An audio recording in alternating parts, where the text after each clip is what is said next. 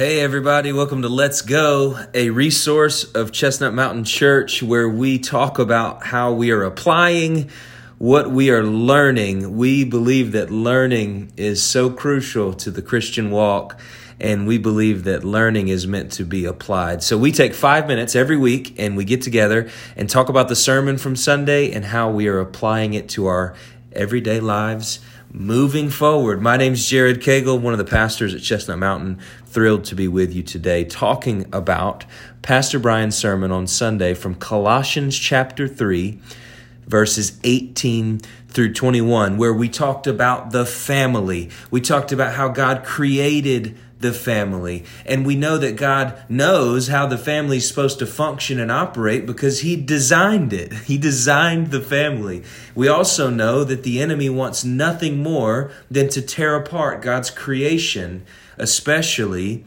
the family. Colossians 3:18 says, "Wives, be subject to your husbands as is fitting in the Lord. Husbands, love your wives and do not be embittered against them. Children, be obedient to your parents in all things, for this is well-pleasing to the Lord. And fathers, do not exasperate your children so that they will not lose heart." I love how specific and intentional Paul is being here and writing to the different roles in the family. We know that we are all called to be obedient to God's word. And that's really what this text is about, being obedient to God's word, regardless of what your role is in the family. Pastor Brian used the analogy of a team on Sunday, and he talked about how the church is the team. And on that team, God assigns positions. The church and the family is like a team where God has assigned positions on it. And Pastor Brian really spent a lot of time focusing on the role of the father and the husband on the team, because we know that God has called men to lead.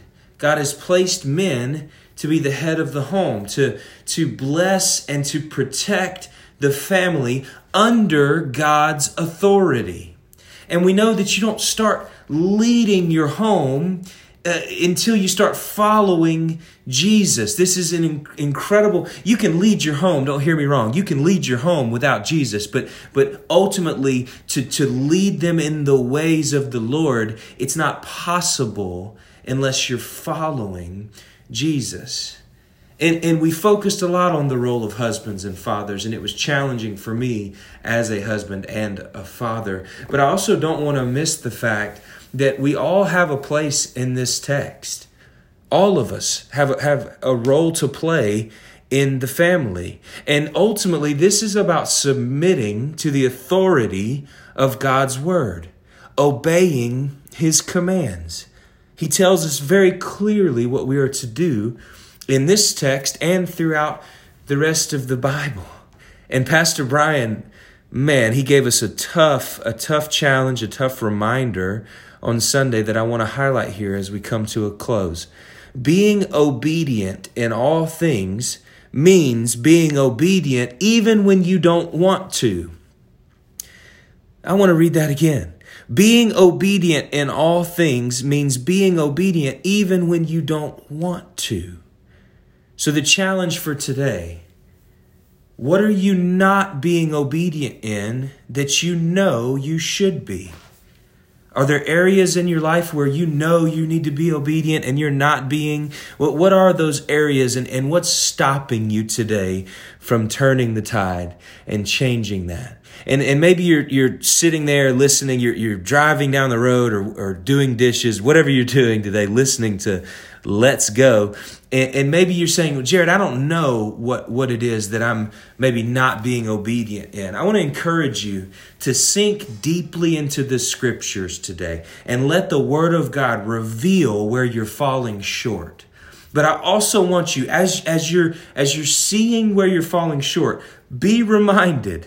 And look at the scriptures for this. Be reminded of the grace of God that has been poured out on you so that you can be empowered to live freely following His righteous example. This is the way of Jesus, and he's given us his word to follow and to obey. His word is the authority for our lives. Until next time, let's go.